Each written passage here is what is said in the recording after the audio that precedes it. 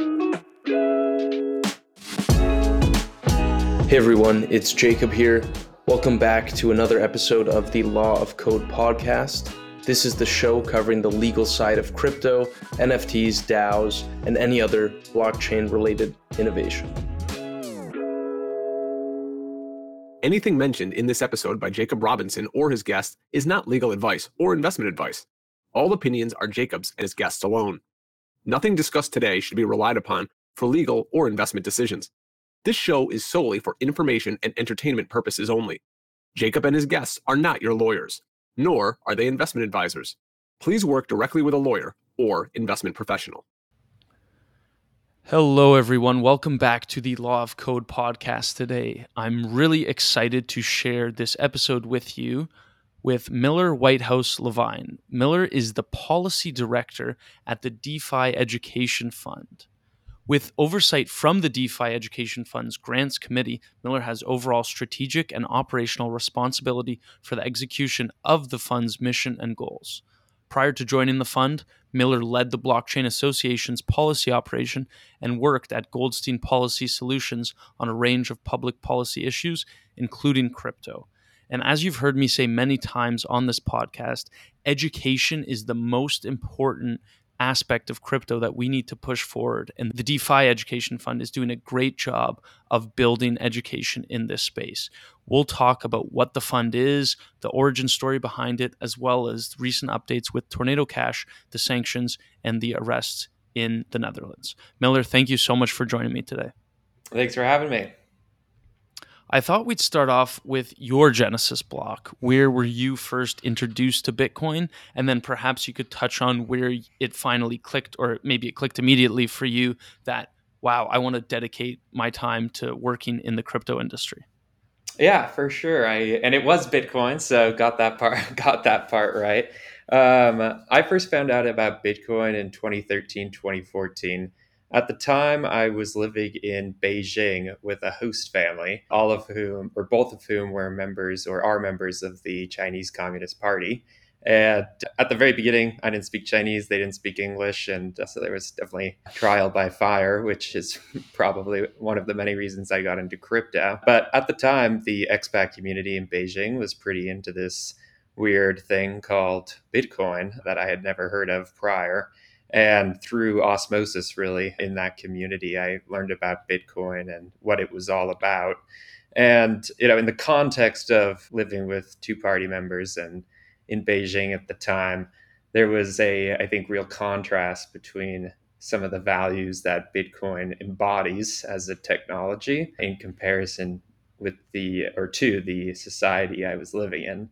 And that kind of stark contrast is how Bitcoin kind of clicked for me, so to speak, originally. 2013, 2014, I was already into policy. And at the time, there wasn't much of a policy ecosystem for crypto in DC or elsewhere.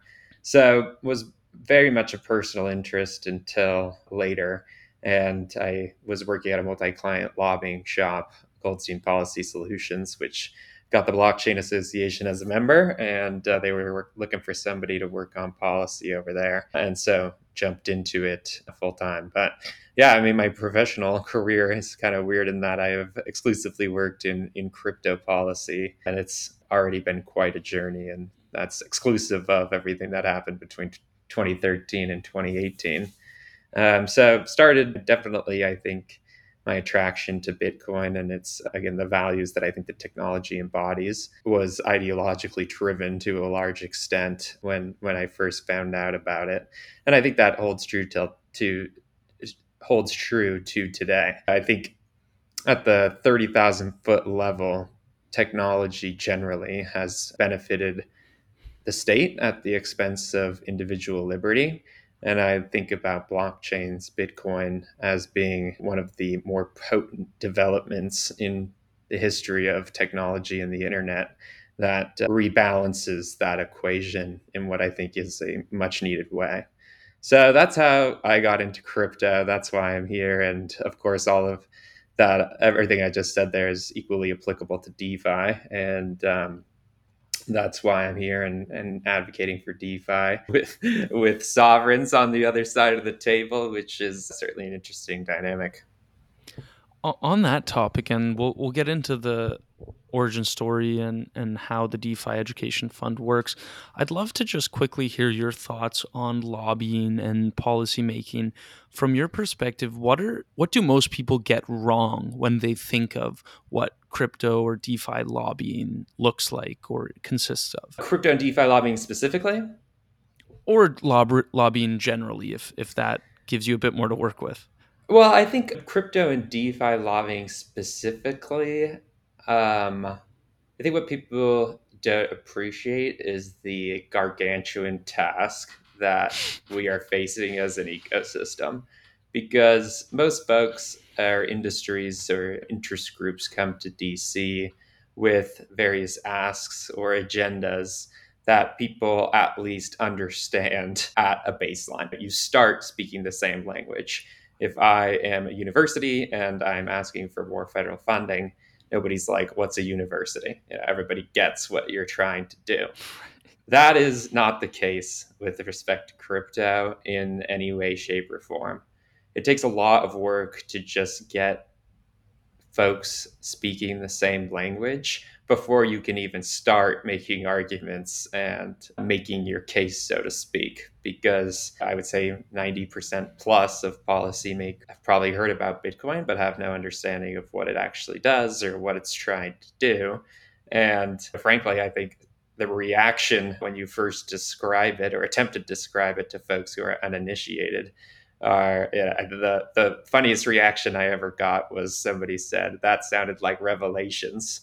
So it's a blockchain, crypto, DeFi is a complicated topic, and I think the thing that naturally folks in the ecosystem misunderstand is that they think people start the people that are responsible for making decisions on behalf of our society start with the same level of knowledge that we all have.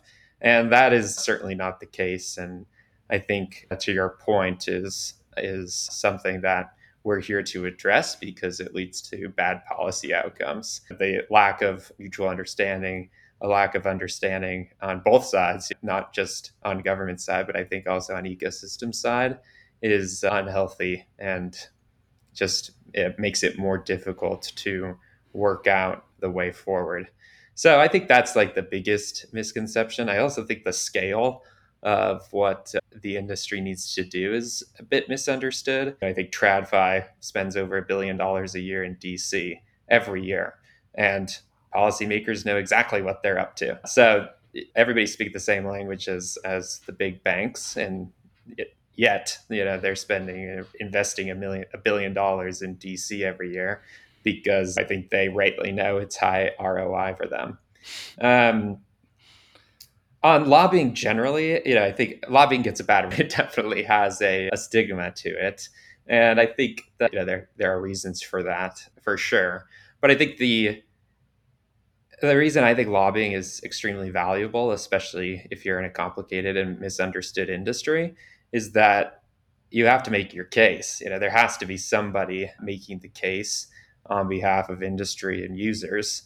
And if you leave it up to folks that either don't have a strong appreciation for what the technology is trying to accomplish or how it works, you'll never have good policy outcomes. And I think that's especially true in a novel and pretty complex ecosystem. And in terms of novel and complex ecosystems, when it comes to crypto, generally it's complex. DeFi seems orders of magnitude, and I'm sure for policymakers, orders of magnitude more complicated with many moving parts. The DeFi Education Fund is here to fix that, here, not fix it necessarily, but here to address it and translate it to make it palpable so that we can have coherent policy. I would love for you to give a bit of background on what the DeFi Education Fund is all about and the origin story. Sure. Yeah. So the origin story begins, I think it was February 2021. I was just an average DeFi user at the time.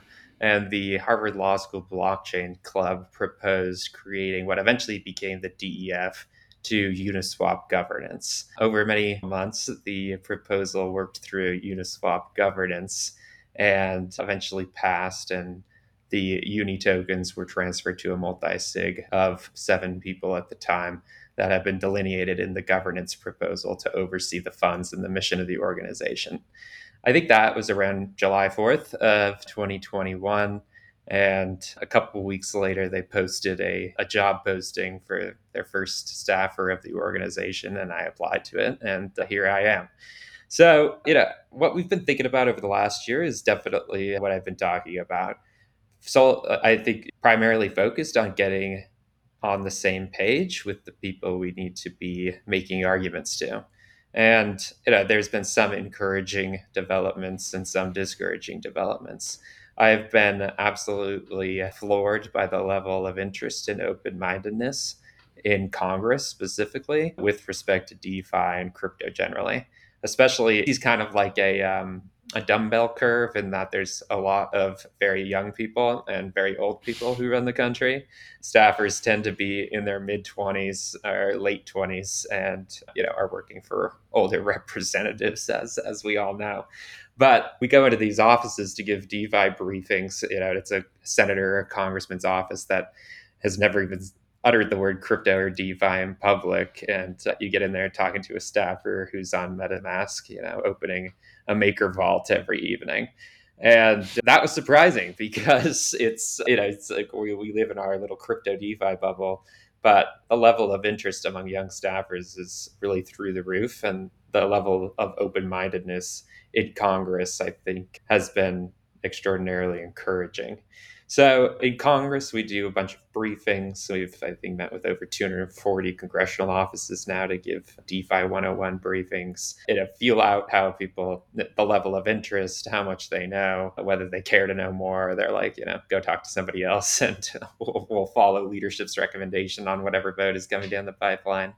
But, over a lot of education, a lot of, as regulatory packages are being put together for CeFi. A lot of the work we do is making sure it doesn't inadvertently capture DeFi. When drafting happens and people are only thinking about the centralized portions of the ecosystem, people don't even think about, DeFi considerations unless they're aware of its existence and the need to treat or consider the policy questions related to CeFi and DeFi in completely different ways. So I think that's also been encouraging. There's definitely an awareness that DeFi exists and it's something separate from a centralized exchange or a lending business or what have you. So that's been encouraging. The regulatory side is different. I do think generally overall there's less open-mindedness on the agency side broadly, with some few exceptions. I think FinCEN, the Financial Crimes Enforcement Network, which is the U.S. agency, it's a sub-agency in the Treasury Department responsible for enforcing the U.S.'s AML-CFT laws, is one of, if not the most adept and knowledgeable regulators when it comes to crypto and DeFi in the United States. So they probably out of necessity have been looking at this space since 2011. And a lot of regulators, I think, have held their breath because the quote unquote tulip mania will eventually go away and it won't be a problem that they have to deal with. Law enforcement hasn't had that problem. And I think it's paid dividends in to the extent that the Senate has issued really clear and thoughtful guidance when it comes to BSA, AML, CFT obligations in the crypto ecosystem. So that has also been encouraging. But overall, Congress, I think, is where the ecosystem's focus should be because Congress is ultimately the big boss and certainly is much more bullish on DeFi overall than I think many of the executive agencies tend to be. And in your role at the DeFi Education Fund, and given the goals of the fund in propagating education in this space, I can imagine you've got a relatively good handle on how to best teach or provide that primer on DeFi, that DeFi 101. I was wondering what the first 5 minutes of that discussion looks like, because I think there are a lot of people listening, whether they're lawyers or policymakers themselves, who often find themselves being asked to define DeFi or give a primer on DeFi. So I was wondering if you could provide some insight into what things you say that resonate with Congress, other members of the U.S. regulatory system? Yeah, I think, given my experience with all of these offices, relating it to something they use every day or already understand is the key to getting someone to understand at least why it matters, maybe not how it works in a short period of time. So there are kind of, in my mind, two categories of that 5 minute conversation. One is for people who have a general sense of what Bitcoin or cryptocurrencies are and what they're trying to do, and one is for people that have absolutely no idea about any of it. So for those who know what Bitcoin is, and Bitcoiners listening to this, please plug your ears. The first thing I say is, if you understand Bitcoin, you're 95% of the way to understanding DeFi. Because if you think about cryptocurrencies, be it Bitcoin or others, as being a DeFi protocol for payments, you can start to grasp the intent or the objective of other quote unquote DeFi protocols and what they're trying to do and how. Why I say that is DeFi is almost a broader term than cryptocurrencies. And what DeFi, what is called DeFi, developers and protocols are attempting to do is use the same technological underpinnings of Bitcoin or that were developed for Bitcoin to disintermediate and make permissionless financial activities beyond just payments. You can interact with the Bitcoin protocol to send value from point A to point B, and now you can interact with the decentralized exchange protocol to exchange asset A for asset B on a peer-to-peer basis. So conceptually, trying to accomplish the same outcome in principle, but for a different financial activity. Cryptocurrencies for payments, DeFi protocols for now a host of other financial transactions and activities. On the other hand, for people who don't know anything about Bitcoin or DeFi, I try to relate it to email, something that people know and love, and comparing email and the USPS to something like Western Union and Bitcoin. Where many of the benefits are constant too, and I like using email because it's a visceral idea or a visceral technology that people use every day and has clearly made people's lives better, and it's easy to understand the value proposition of email over something like the USPS. So that's where I start with folks that don't know anything about crypto, Bitcoin, and by extension DeFi. And as policymakers, one thing I will say is they're good at grasping the why or why something matters and setting aside how it works, which I think is extremely useful in the context of DeFi and Bitcoin. Another thing I say is, does anybody on this call know what IPTCP is or what it does? Does anybody know what SMTP means? No, but IPTCP literally runs the internet and SMTP runs your email. If you could explain it, how it works, then you're probably a tech nerd, but you fully grasp the implications of an email protocol and the disintermediation of communications generally.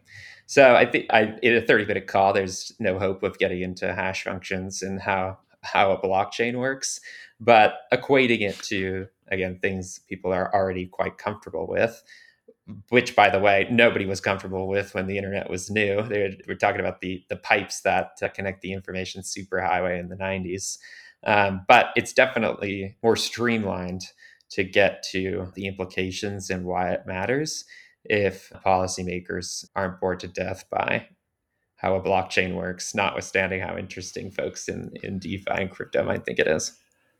I've given some presentations before, and it's something you learn relatively quickly when speaking to lawyers about crypto is it's much better to focus on the why than the how if your goal is to not bore the audience to death. And I think that's a great reminder to really use analogies or use systems that have been developed in the past to provide a reference point saying that you don't need to understand every aspect of how proof of work system works, just like you don't need to know how email works to use it. But at the same time, these technologies aren't too dissimilar in that one provides messaging, communication, the other one provides what we attribute to be value. So, and digital scarcity, essentially.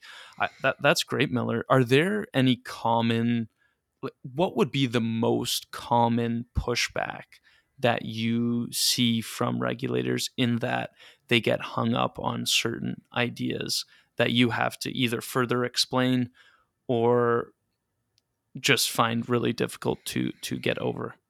Yeah, I think it's more meta questions that people agree with the ecosystem on, and less so technical bones to pick. So, for example, one question that I got recently that almost like took me aback, which will give you a sense of the fact that I even have some horse blinders on, was I was talking about the utility of determinative code for financial transactions as opposed to subjective institutions provisioning financial services. And the response was, I feel like we figured out via the regulation of financial institutions with a high level of certainty how to operate financial services in a trustworthy, if not trustless way. And being growing up during the global financial crisis, my jaw almost hit the floor because I clearly come to DeFi and crypto with a completely different idea of the success and utility of our current system than some policymakers and regulators do. So those, kind of fundamental disagreements over the societal utility of the technology are always the hardest to overcome, because it's a disagreement not based on a misunderstanding or lack of knowledge, but more about the societal benefit and utility of the technology more broadly. That's following up on your earlier question. I think definitely a blind spot of crypto and DeFi with respect to policymakers in the political process is that if they just knew a little more, if they just knew as much as we do about how it works and why it matters, then they'll certainly be on the same page as us. That is not true.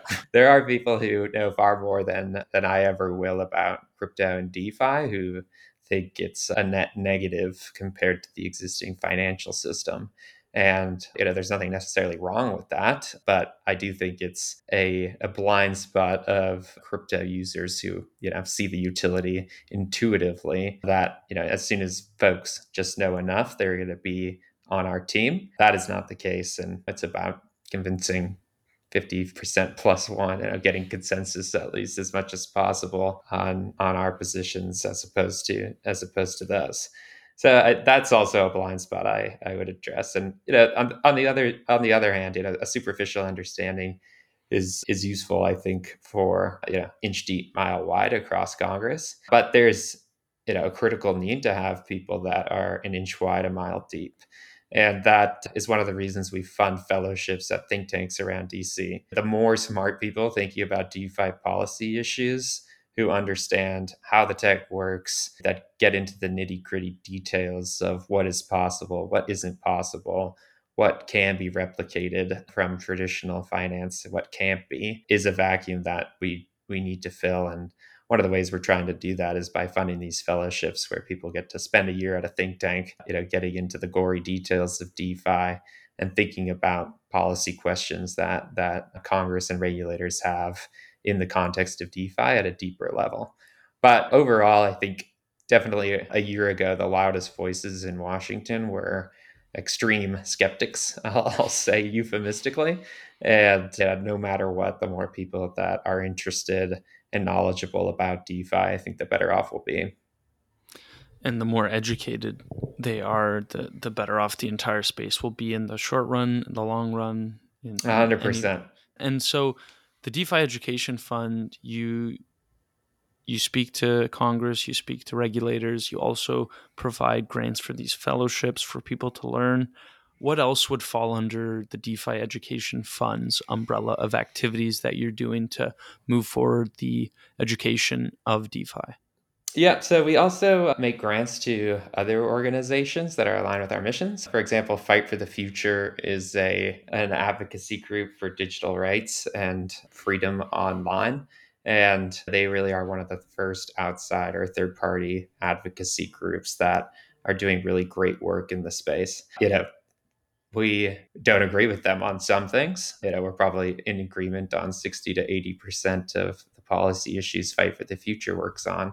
And as far as I'm concerned, that's a slam dunk. If we agree on over two-thirds of policy positions, we should be supporting those groups because um, there's no, perfect can't be the enemy of the good in this situation. And again, there's a acute need to have more voices advocating for DeFi, or at least 80% of the way there in Washington. They've done amazing work, and Fight for the Future is an organization that I hope we are able to keep supporting. We also do comment letters around the world now. So, for example, the SEC has issued two rulemakings this year that may implicate DeFi. We don't know because they do it without mentioning digital assets or DeFi. But every smoke signal we've gotten from folks who know what's going on at the SEC, like Commissioner Hester Peirce, makes it pretty clear that the SEC is trying to circuitously regulate DeFi via rulemakings that don't even mention it. So we submit comment letters. We submitted one to the Abu Dhabi Financial Services Regulator. Um, Another thing we do, which I think is definitely behind the scenes, but I think has been very useful, is working with reporters who are covering the space and who have a week to write a story on Tornado Cash. And they've never heard of crypto or DeFi. Yeah, I think it's like almost a meme in crypto, on crypto Twitter, when like a bad news story comes out that just totally misrepresents the issue and the technology. And I think it's easy for folks on crypto Twitter to laugh at, but we have to remember that millions and millions of people look to those publications as their source of trusted information. And I think it's easy for us to brush off media's mistakes or misrepresentations of the industry as just being something we don't have to worry about. But I completely disagree with that.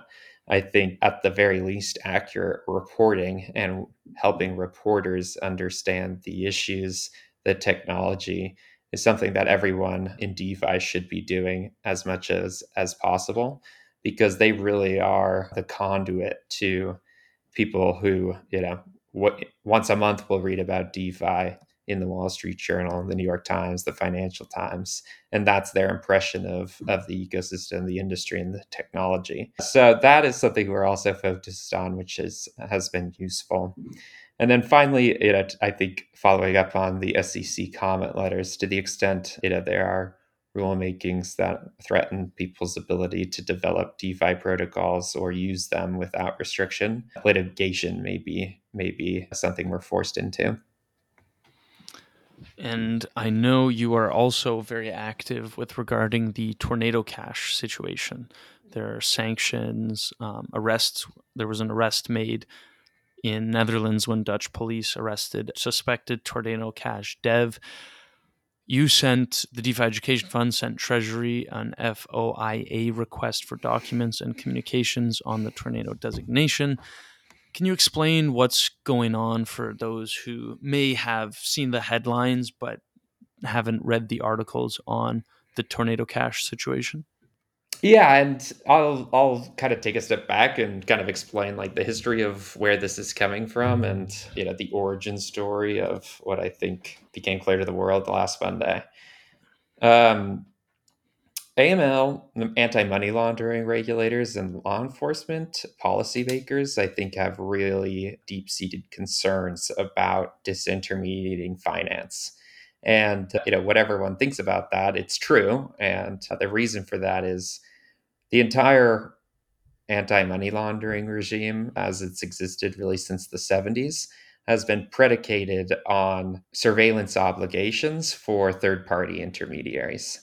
When you in the U.S., this is all implemented via a package of laws called the Bank Secrecy Act. What the Bank Secrecy Act says is that when a US citizen, Miller, goes to a third party, be it a financial institution or otherwise, and relinquishes his personal information to a third party, he's waived his expectation or right to privacy under the Fourth Amendment. That is called a legal theory called the third party doctrine. When a person is using the services of a third party, and in order to do so, gives that third party personal information, the government doesn't have to get a warrant to get that data. That's an oversimplification, but is the net net. Given that before Bitcoin was developed, every digital financial transaction was intermediated, that system provided a lot of data that law enforcement has grown to rely on in fundamental and I'll say important ways. Nobody wants anyone or terrorists to be able to finance their activities or money launderers to get away with it. And the Bank Secrecy Act has become one of the primary tools that law enforcement uses to accomplish those objectives. And that has worked because of the fact that before Bitcoin existed, financial intermediation was broadly necessary unless you're making a peer-to-peer cash transaction in person. So Bitcoin comes around, you're a law enforcement person looking at suspicious activity reports from every US financial institution around the world. And Bitcoin comes around and there's, no third party that is submitting information to you. And there is no third party that is able to submit information to you. And again, no matter where you land on the merits of the third party doctrine and the Bank Secrecy Act, and of course I am not the biggest fan, you can understand why that is concerning to law enforcement. The tool, or an important tool they've been using for 50 years, that they've been using for 50 years to accomplish their policy objectives, has been made obsolete in a really fundamental way.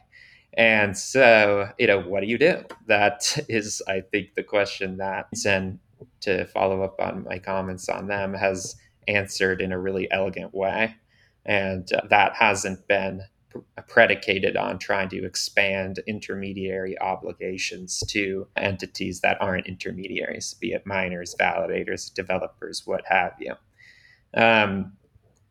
Just because FinCEN, I think is again thinking about it in the right way, doesn't mean other folks in the law enforcement community and ecosystem think about it in the same way. For example, there's an international group called the Financial Action Task Force that its objective is to essentially harmonize various nation states' LCFT regulations and laws.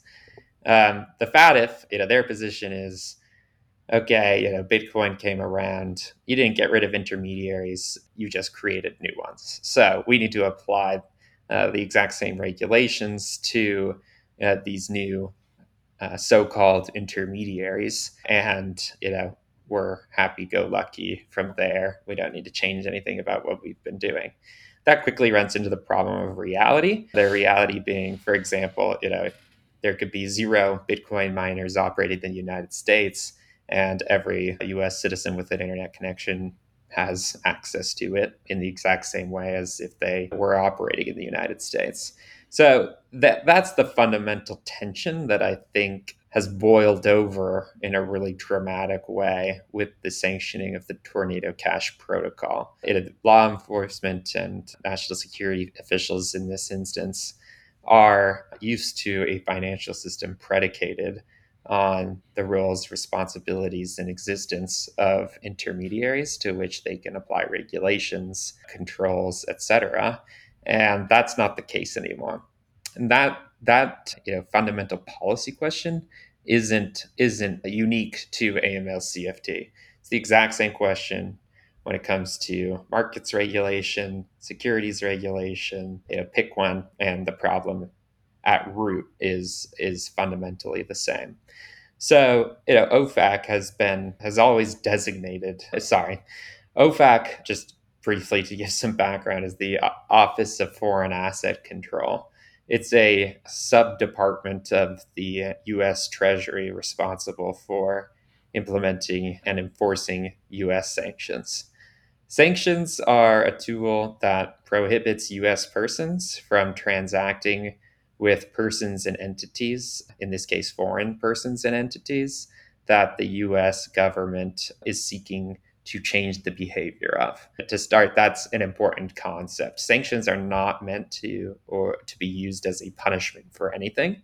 They're meant to incentivize foreign nationals, and it is restricted to foreigners, be they persons or entities, to incentivize them to change some behavior that Treasury and OFAC determines to be contrary to the U.S. national interest.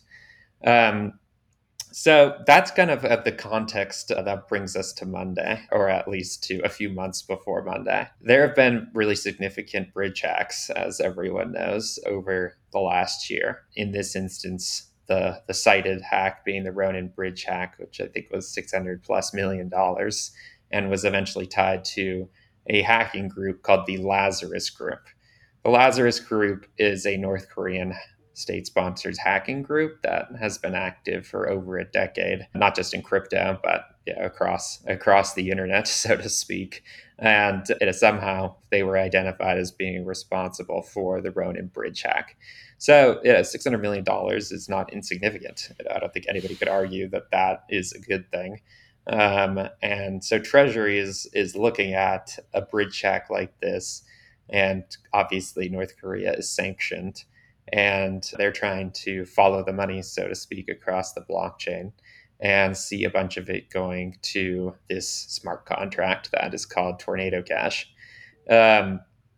So I think the combination of the hacking and the Lazarus Group's use of the smart contract is the context that brought us to Monday. In addition to, I think OFAC's more fundamental concern about the disintermediation of finance and how they're going to go about accomplishing their objectives given that new context.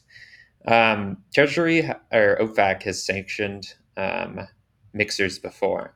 So, for example, a few months ago, Blender.io was sanctioned. The key difference being that Blender is a custodial mixer, which under FinCEN regulations is already subject to BSA, AML, CFT controls, and Treasury sanctioned Blender because they were being used for illicit purposes to the extent that OFAC felt like a designation was appropriate. There was no uproar then because they sanctioned an entity, a group of persons, a business that has agency over what they are doing, which clients they serve, and how they go about doing that. And again, that's important because sanctions are meant to change behavior, and presumably the behavior that OFAC was attempting to incentivize in that instance was Blender, a custodial mixing service, should implement BSA obligations as the law requires.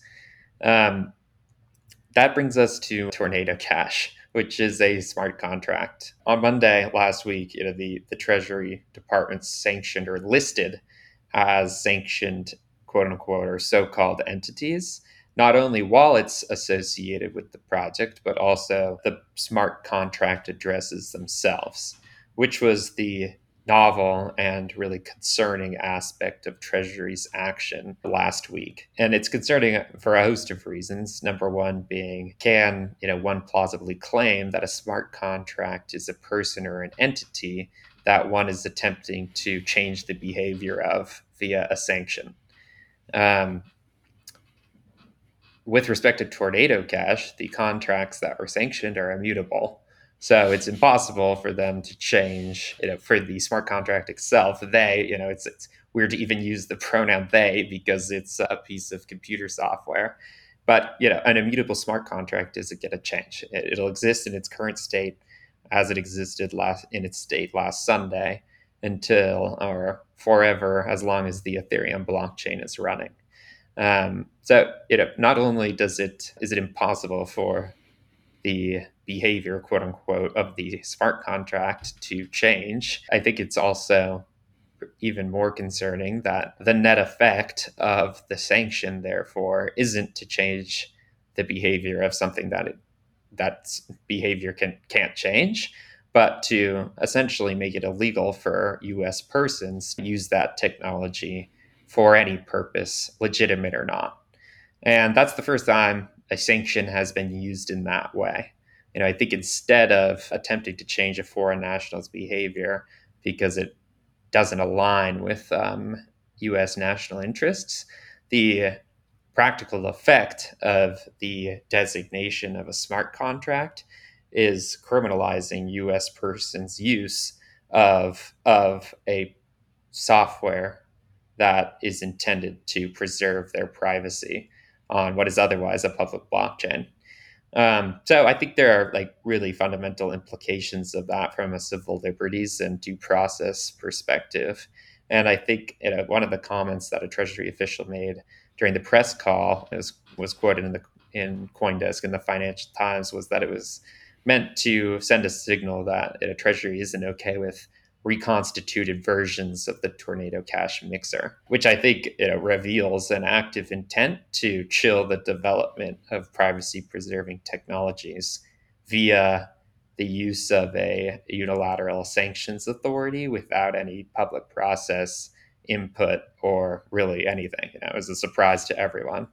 So I think that not only is it concerning from a sanctions perspective in that an immutable smart contract is it going to change sanctioned or not, but also that the appropriate use of a sanctions power given that fact to criminalize U.S. persons' otherwise lawful behavior? And third, is it appropriate for the government, which seemingly in this situation intends to influence the development of code before it's launched? Is that something we as a body politic are comfortable with? Is it constitutional? Should it be done via a public process, if at all? Etc. So, I mean, these are really fundamental questions, and I think echo other debates in other contexts. So, for example, DOJ and other similarly situated or their counterparts in foreign nations are on the record that they want to ban end-to-end encryption because that makes it harder for them to collect information about illicit activity. There is always and forever has been and forever will be a tension between surveillance and privacy with respect to enforcement of the law. And I think it's a valid debate to have, certainly, as a society. But I don't think it's one that should be done without any debate or public process via a pretty potent foreign policy tool that's intended to do something else.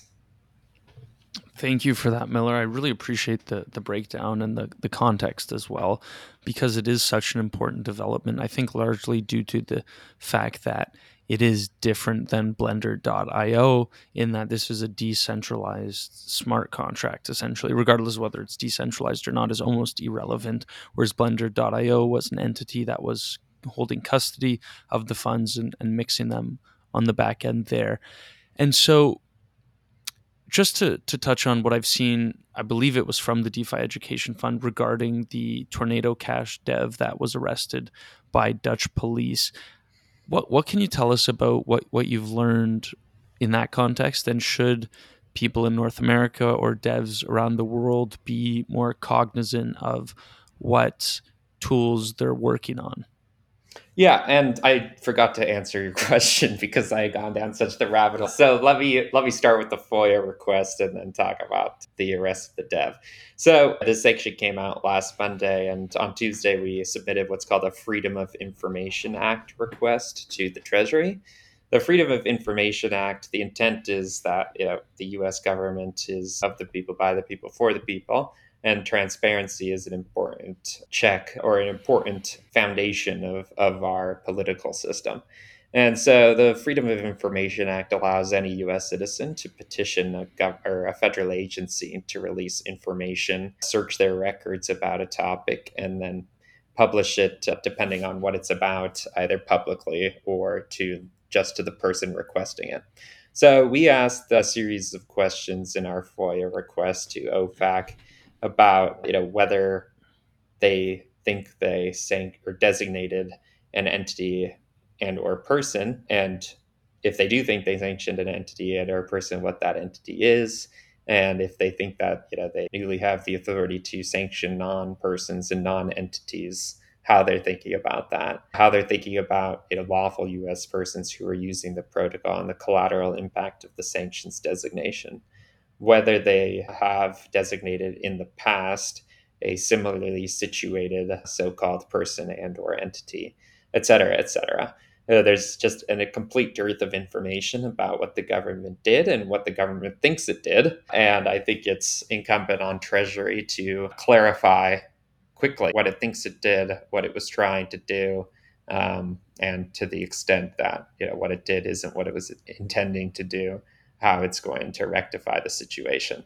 But yeah, I think it's unfortunate, to say the least, that OFAC exercised its sanctions authority in a completely novel way without providing information to U.S. persons on what that means, how they're thinking about it, and how people can go about complying.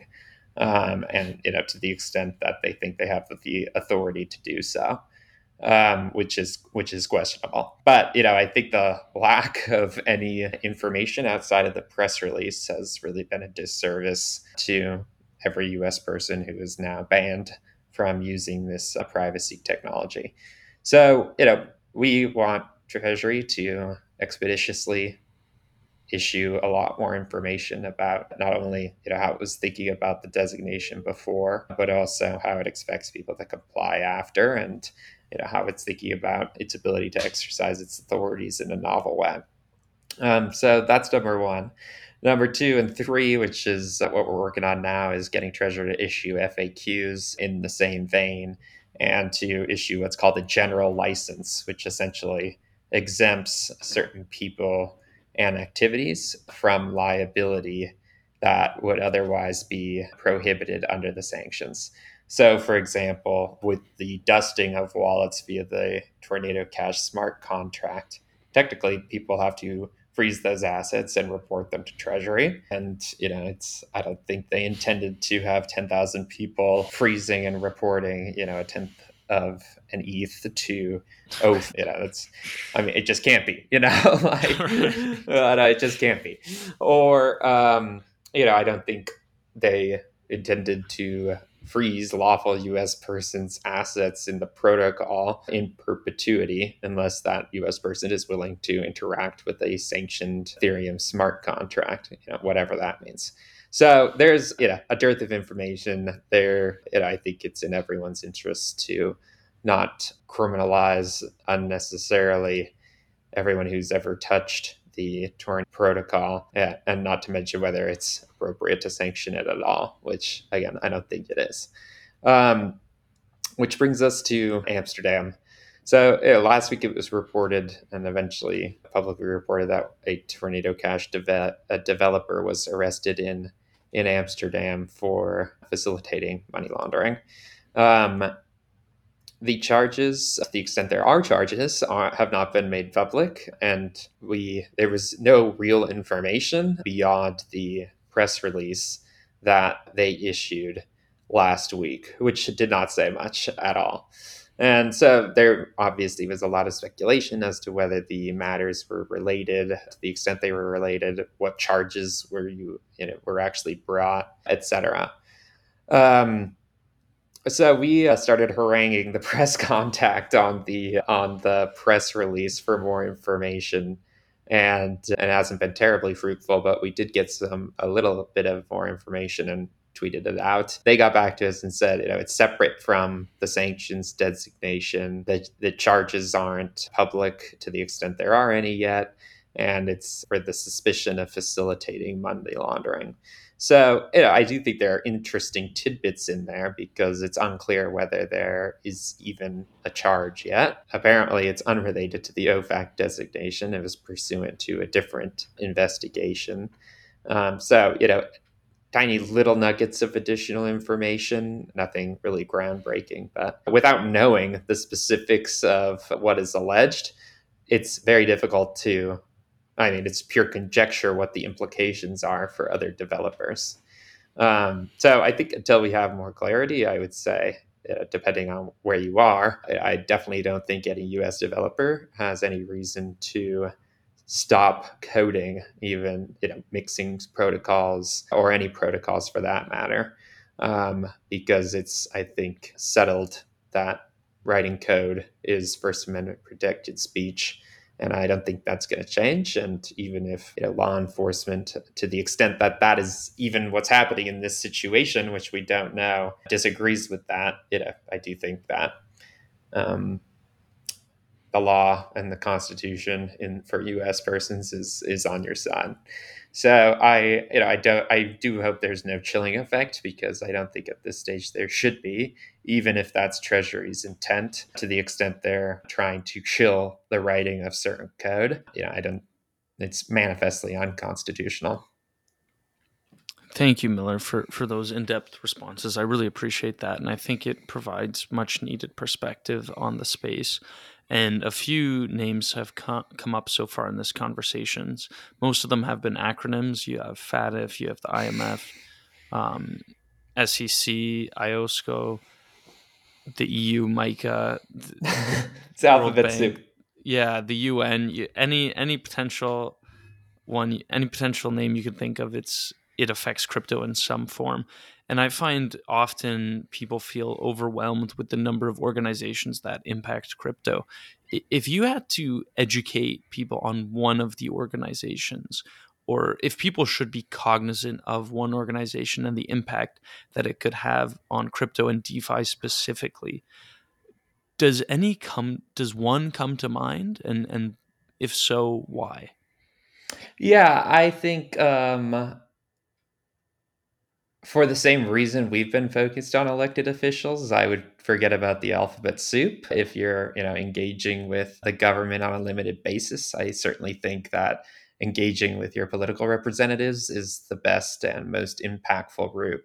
Talking to your congressman and your senator about why crypto and DeFi matters to you as a constituent, as a voter, is going to move the needle way more than attempting to make contact with agencies that probably won't respond to your email, frankly. And that is reflective of, I think, the way the system is supposed to work. Our elected officials are supposed to be responsive to constituents, and I think my experience in DC has been a vindication of that principle, especially in comparison to executive agencies. So I think it's a bit of a cute answer, but I think engaging with political representatives, again, at the end of the day, the big boss is the most useful engagement that DeFi users, developers that aren't doing this full time, but maybe a couple times a year, can do for the space and for our efforts in DC and elsewhere. And one of the fundamental underpinnings of this conversation has been the idea of privacy, and how privacy has changed over the years, and how it seems to be at odds with, well, it is at odds with the surveillance state. And especially after the Bank Secrecies Act and the Patriot Act, we've just seen those rights eroded relatively quickly and easily, mainly in the financial sphere, because of the reduction in cash and checks, presumably as well. Though I don't understand the checking system that well. Are there any specific projects from the privacy angle or otherwise in the crypto space? Maybe you don't have to name the names, but it could just be from the ideas that they're bringing forward that you are particularly excited or optimistic about for the future of crypto and privacy generally. Yeah, I mean, I think it's less of a project and more of a technology. I am absolutely fascinated by zero knowledge proofs. I think they're like one of the coolest developments in cryptography that I've come across. And I think that not just in crypto, but across like every part of our lives, they could have really fundamental, or they provide the opportunity for really fundamental improvements with respect to personal privacy in a digital age.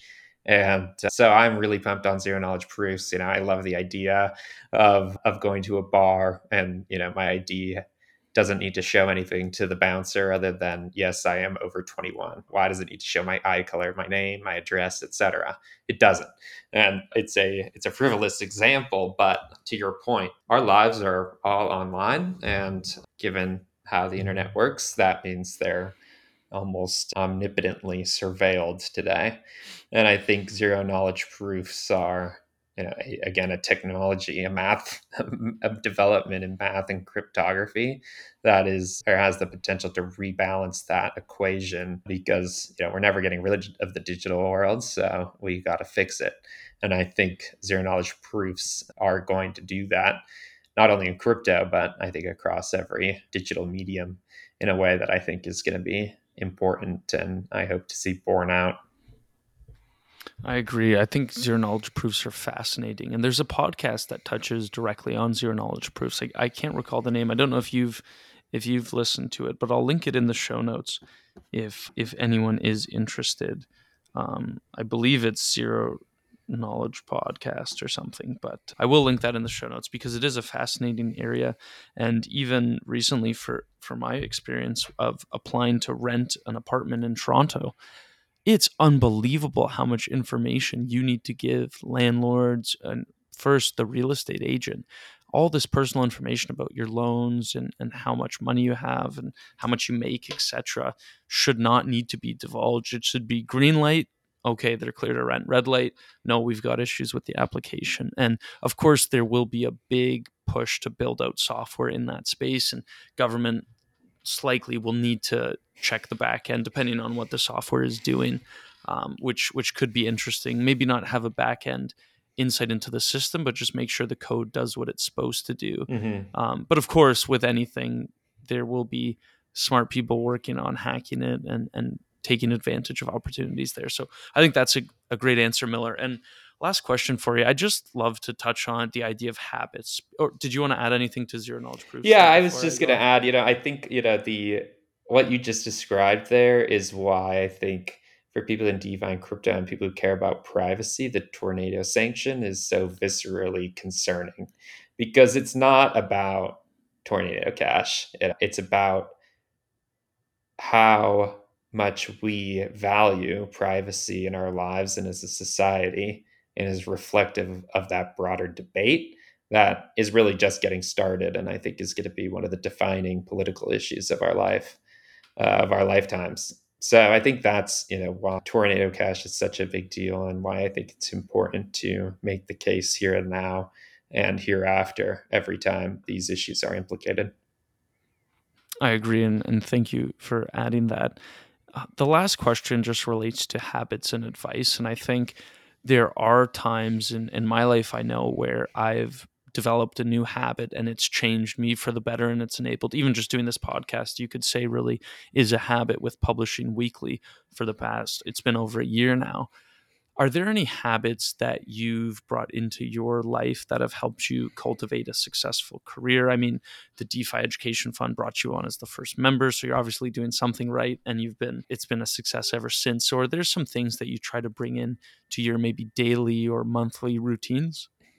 Yeah, I mean, I think I've had the benefit of working on something that is what I'm most personally excited about. And, it happens to be my career. And I appreciate that that is a lame answer because it's not a habit, but, it's just an incredible opportunity to live and breathe DeFi in my personal life and my intellectual life, so to speak, and then also having it be my professional life. It's such a blessing, and I think is makes it a joy to wake up every day because I'm working on something that I otherwise would be working on after hours if I was in some other job.